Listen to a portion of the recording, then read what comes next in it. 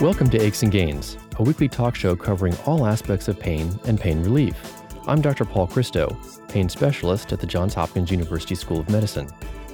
Pain has reached epidemic proportions, and chronic pain affects a staggering 25% or more of the population. Its human impact is real and is felt by infants, children, all the way to older adulthood. But there's hope and there's treatment. This show offers compelling stories of those who found relief and offers insight into treatments that can ease pain and human suffering. There are several pain syndromes, but trigeminal neuralgia may be the worst. Sudden stabbing electrical sensations radiating from the ear down the face are typical, leading some to call this syndrome the suicide disease because the pain can be so excruciating. We'll get a first-hand account of living with and overcoming trigeminal neuralgia from Pat Silverlasky, an author, film, and TV writer. Dr. Kenneth Casey then updates us on the real cause of this disabling syndrome, followed by a discussion of the most current medical and surgical treatments. Aches and Gains is sponsored by King Pharmaceuticals, Endo Pharmaceuticals, Neurogesics, and Boston Scientific. Aches and Gains is also available live online. Follow us on Twitter at Dr. Paul Christo and like us on Facebook, Aches and Gains. To access podcasts of the show, please go to paulchristomd.com. That's paulchristomd.com. If you have questions or comments for Dr. Christo, especially for upcoming shows, please email him at achesandgains@gmail.com. That's achesandgains@gmail.com. Pat Silverlasky is a member of the Hollywood film dynasty, founded by Jesse L. Lasky, who produced the first feature film in Hollywood and co-founded Paramount Studios. She's here to share her journey from near disability to recovery from trigeminal neuralgia. Pat, welcome to Aches and Gains. Well, thank you, Paul. I'm very glad to be of any help I can be. Pat, when we met several years ago in London, you were working on a book. What was the name of it? And give us an overview of what it's all about. Oh, the book is called Letters from a Hollywood Mogul. And it's the story of my late father-in-law and my late husband, Jesse Lasky Jr., and Jesse Lasky Sr., of course. It's 450 letters, father to son, and it really tells the birth of Hollywood because Jesse Lasky Sr. made the first feature film in Hollywood called The Squaw Man in 1913, and then he proceeded to co-found Paramount Studio. And Jesse Jr. wrote over 50 films. I wrote 10 with him, but I wasn't lucky enough to write some of the 8 that he wrote for Cecil B. DeMille. He wrote The Ten Commandments and Samson and Delilah and quite a few more. Take us through the series of symptoms that you were experiencing in the face before the diagnosis of trigeminal neuralgia. Yes, I called it a three-tongued serpent because it starts in the forehead. One tongue goes into the eye, and the last one goes into the upper jaw. And it started just as a nerve pain that was nothing like migraine headaches, which I had from the age of about 12 till in my 40s. And I looked it up in the symptoms at the Mayo Clinic, and I thought, that's what I've got. Trigeminal neuralgia. Yeah, that sounds like trigeminal neuralgia. Tell us more about exactly how that three-tongued serpent felt. It began just as these sharp pains, but it began to grow as it got sharper. It began to feel like an electrode was being pushed through my head. They say that it is the most painful of all the pains. And I have to agree because eventually when I went to my doctor and he did say, yes, that's what you've got, he then sent me to some specialist in London who gave me 2 drugs, gabapentin and carbamazepine, I think it's called. Yes, those are typical medical treatments for trigeminal neuralgia. How effective were they for you? These were not helping. It was getting so bad to the point where it would be lasting for hours, and I was flat out being tortured, and there was no relief. Pat, you mentioned earlier that the pain felt like electrodes going through your brain. Tell us where exactly you felt those sensations in your face. The pain starts in your forehead, going across your forehead, but it's all on the right side of the face. Then it goes down into your eye, so it feels like somebody's putting a knife in your eye. And then it goes down into your upper jaw, and it makes all your teeth feel like you have to have them pulled out. Then the electric shocks start. When that starts, you've had it. It's beyond pain. It's torture. You really painted an accurate picture of what patients describe with trigeminal neuralgia. How long was each one of your attacks? The pains, which throb through your face, I was getting every day, but the electrodes I might get 2 or 3 times a week. They could last maybe 10 minutes to 10 hours. By that time, I had found a neurosurgeon. We looked at all the various possible surgeries, and I was opting for the least invasive, which is injecting, because I really didn't want someone cutting a hole in my head if they didn't have to. This one was injecting glycerol into the Merkel's cave. Now, you're the one who would know exactly where that's located. Sure. Meckel's cave is the area where the trigeminal nerve lies, in front of the ear and above the jaw. It's understandable that you'd want a less invasive procedure like the glycerol injection. At the same time, that hole in the head that you're referring to is actually just a dime-sized incision that's called a microvascular decompression performed by neurosurgeons. How effective was the glycerol injection, and did you have any side effects? The wonderful thing was that it stopped the pain. The bad part was that it makes the whole right side of my face, from the nose down to the chin, numb. And also, inside the mouth, it's numb, and even half your tongue and half your throat. Any other side effects? Suddenly, on the side of my face, beside my ear, my right ear, I began to have the feeling of a butterfly or a bee with his wings flapping in my cheek. No doctor seemed to have any idea. I went to an acupuncturist here in California. I now have a dull vibration, but I don't have a bee flapping in my ear. That's wonderful news. This is Dr. Paul Christo, and you're listening to Aches and Gains. When we return, Pat, I'd like to ask you specifically what that glycerol injection was like. Follow us on Twitter at Dr. Paul Christo and like us on Facebook, Aches and Gains. Aches and Gains is sponsored by King Pharmaceuticals, a leading pharmaceutical company focused in specialty-driven markets, including pain management, and dedicated to improving and protecting quality of life for people around the world. If you have questions or comments for Dr. Christo, especially for upcoming shows, please email him at achesandgains@gmail.com. That's achesandgains@gmail.com. And we're back. Pat, describe the glycerol injection for us. Well, it's an operation, so you're put out completely in hospital. When I recovered, I knew what he was going to do, and I was told to sit up straight for 4 hours so the glycerol would apparently stay where it was meant to be. That's all. I mean, I didn't feel anything of the operation because I was out. Some of my patients, before getting treatment for trigeminal neuralgia, have told me that they have contemplated suicide because the pain can be so excruciating.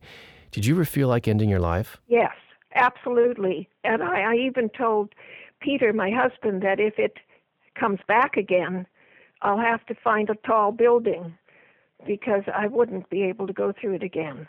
I understand. Pat, when you get that sensation of the bee or the butterfly in the ear, how do you best control it? That's why I'm going back to the acupuncturist. There are pressure points where she puts her little pins, but she leaves little buttons on my ear, one on the top and bottom and one behind the ear. And when it starts to flutter, I press the pressure points and it stops. One final question. What's the most important bit of advice you can give us about trigeminal neuralgia? One of them is acupuncture for pain, which is not fully appreciated in either England or America. If a person gets this skin reaction, to the drugs, that petroleum jelly therapeutic body lotion has actually kept my face fine again. Thank you, Pat. I hope some people will find that helpful. And thank you very much for joining us today. Oh, well, you're very welcome. I hope it helps them in some way. When we return, Dr. Ken Casey will give us an update on the real cause of this disabling syndrome, followed by a discussion of the most useful medical and surgical treatments. I'm Dr. Paul Christo, and you're listening to Aches and Gains. Aches and Gains is sponsored by Endo Pharmaceuticals, a U.S.-based specialty healthcare solutions company that delivers innovative diagnostics, drugs, devices, and clinical data to meet the needs of patients in areas such as pain, urology, oncology, and endocrinology. To access podcasts of the show, please go to paulchristomd.com. That's paulchristomd.com. And we're back. Dr. Ken Casey is a Michigan neurosurgeon and chairman of the Facial Pain Association. He's chief of neurosurgery in the Oakwood Hospital System and clinical associate professor of neurosurgery at Michigan State University School of Medicine. Dr. Casey, welcome to Aches and Gains. Thank you. I have a vivid memory of the first patient with trigeminal neuralgia that I saw as a pain fellow. She was sitting in bed talking to me and then suddenly stopped and violently shook as the searing pain ran from her ear down to her jaw. That's a very accurate description, in fact, especially if that, as you mentioned, it was a woman, I think, and middle-aged women were the ones who sort of led our experience in that regard. We now know it can strike really as any age group, predominantly in the Middle Ages, so 5th and 6th decades. Women slightly more than men, although worldwide statistics aren't as clear on that, but that's a classic presentation. Sharp, paroxysmal, episodic pain that just dominates their whole existence for the seconds or minutes that it's present. Ken, tell us what puts us at risk for developing trigeminal neuralgia? If there's someone else in the family who's had face pain, unfortunately that increases your chance that you or a subsequent relative will have facial pain. But beyond that, weight and blood pressure and the different things don't appear to be risk factors. At one point, we thought that high blood pressure might be related to it, but subsequent collection of data and a little more careful checking of statistics, as is often the case, that was not shown to be the case. What's going on in the body, and specifically the nerve, to create this searing or horrific shooting pain? All the nerves in our body that are sensory nerves have the ability to transmit pain signals. Certainly we can think of situations such as bad back pain and leg pain where you continue to move and you continue to shoot pain down your leg, almost like little spasms, or if you bang your funny bone repeatedly, you get the little spasms. That's normal function. In the case of this process, something has gotten the nerve to begin to fire what's called autonomously or self-ignition by some experts in the field, where the nerve simply fires off. And unfortunately, the signal is not one of light touch or a funny sensation of crawling, which are other nerve-type sensations, but instead pain, blinding, unyielding, terrible pain. Absolutely. That's exactly what my patients have felt. Ken, will you describe where the three branches of the trigeminal nerve are actually located in the face? Classically, if you think of roughly the top or middle of your eye, including the covering of the eye called the cornea, that's division 1 all the way up to about an inch past your hairline and just to in front of your ear. The second division is from that area on the eye to middle of the cheekbone, just below your cheekbone. And the third is the remainder of the face and the jaw. To the consternation of some physicians, nothing behind the ear, although patients will refer to pain occurring back there. But that's why it's called the trigeminal or three-branch nerve, because it has three different divisions on the face. And my sense is that the second division of the trigeminal nerve is the most affected. You're correct. The second division, if you look at them in isolation, the first is the least likely.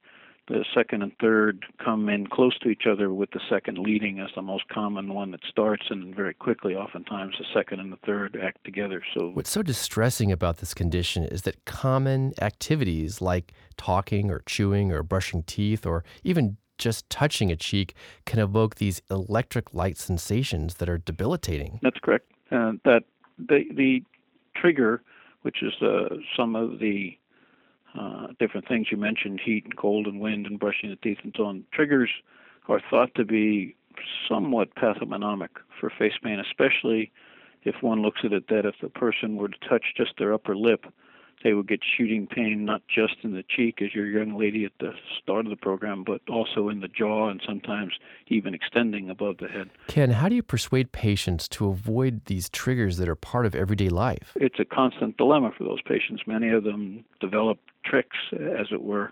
One of the most common ones I hear about for folks who are in that category that chewing or talking causes it, that obviously they get up and they can't eat breakfast and they can't say good morning to their spouses. Some of them do things like wake up and immediately begin to chew gum, expecting the pain, but chewing it fast enough to sort of, as they put it, wear the nerve out enough that they can at least get their morning pills down and get their breakfast in them before they can get off on their way. People who say the wind sets off my face, they wear scarves, but the people who say that the wind and the shower set off my face, they can't figure out how to wash their face, put on their makeup, even kiss their spouse. You're right. The patients that I have with this condition definitely tell me that it compromises the quality of their life. When we come back, we'll talk about the controversy over the cause of trigeminal neuralgia. I'm Dr. Paul Christo, and you're listening to Aches and Gains. Aches and Gains is sponsored by Neuralgia, a biopharmaceutical company focused on developing and commercializing novel pain management therapies. Aches and Gains is also available live online. Follow us on Twitter at Dr. Paul Christo and like us on Facebook, Aches and Gains. We're back speaking with Dr. Casey, a neurosurgeon, about the controversy over the real cause of trigeminal neuralgia. Dr. Casey, what are the schools of thought related to the source of trigeminal neuralgia? Well, there are three groups. The least common is tumors or arteriovenous malformations, a blood vessel malformation, or some other structural thing on the nerve which can cause pain. And that's a small group.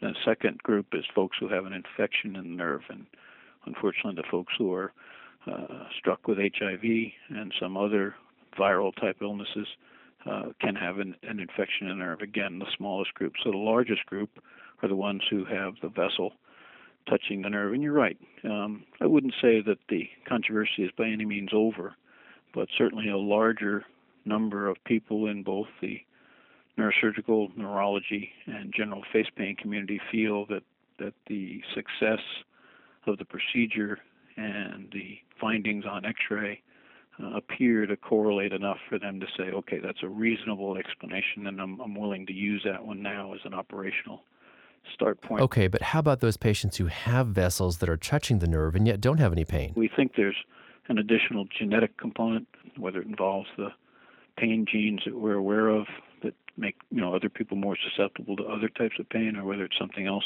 I don't have a good answer for you. So Ken, in your experience, how best is this condition diagnosed today? If you just listen to the patient as they tell the story to anyone who has looked this up online or even has been to a support group, as soon as the story comes out, you can almost see people's eyes saying, okay, now I know what you got. And to the credit of the dental community, in the last 20 years, they have come an enormous way to helping patients, because obviously that pain in the face and cheek lead people to think, okay, there's something wrong with my teeth, and so the dentist is one of the first people I often see.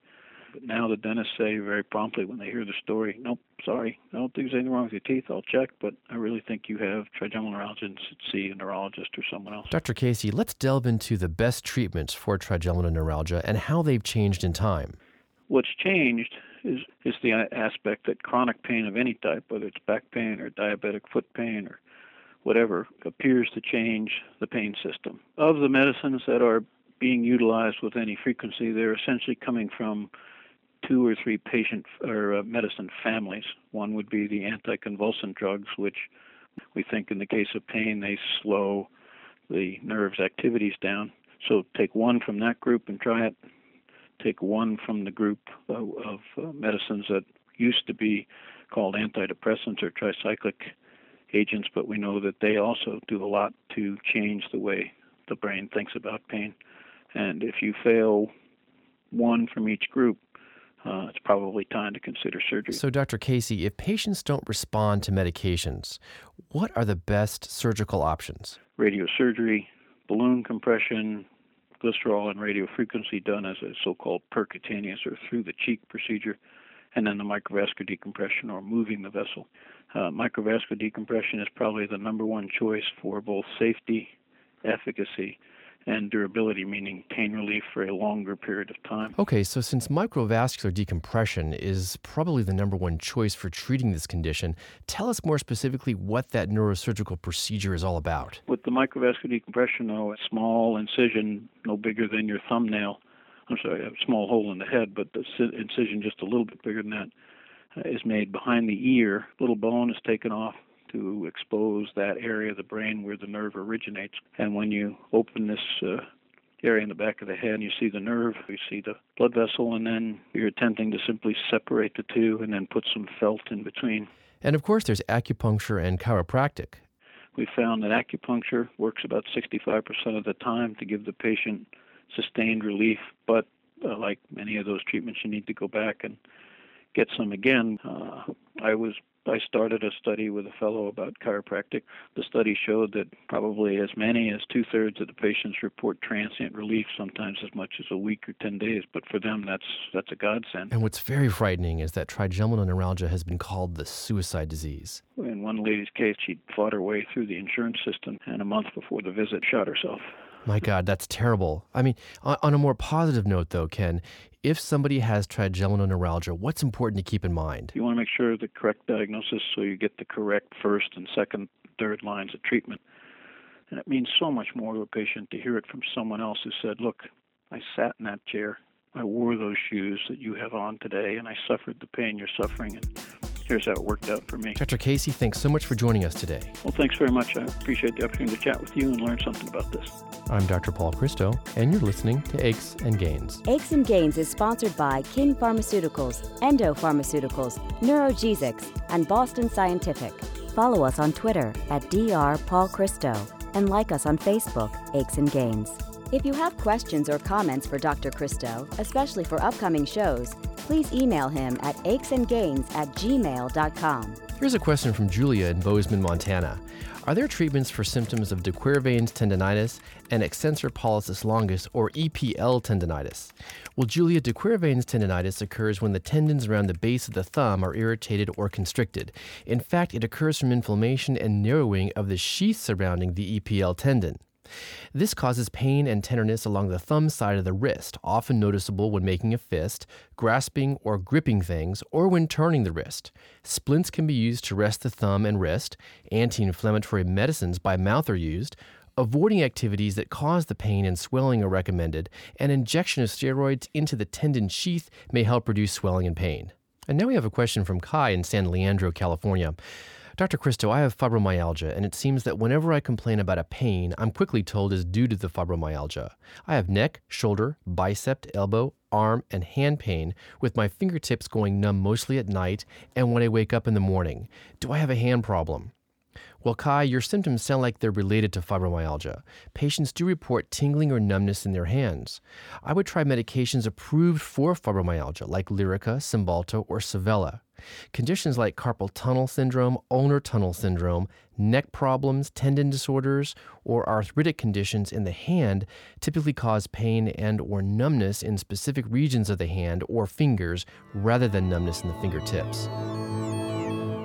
The views and opinions expressed in this radio program are solely the views of Dr. Paul Christo and do not necessarily express the views of this radio station and Johns Hopkins University School of Medicine, nor an endorsement by any or all of them of any of its content. This show provides medical information, not advice. Please consult your personal physician before engaging in any course of treatment or use of any of the techniques or products discussed on this show. Discussion of particular uses of products on this show have not been approved by any of the manufacturers of such products. Aches and Gains is also available live online. Follow us on Twitter at Dr. Paul Christo and like us on Facebook, Aches and Gains. To access podcasts of the show, please go to paulchristomd.com. That's paulchristomd.com. Aches and Gains is produced by Eric Vore and Dr. Paul Christo. Ty Ford is the audio engineer, and Elsa Langford is the technical consultant and engineer. Thanks for listening. This is Aches and Gains with Dr. Paul Christo.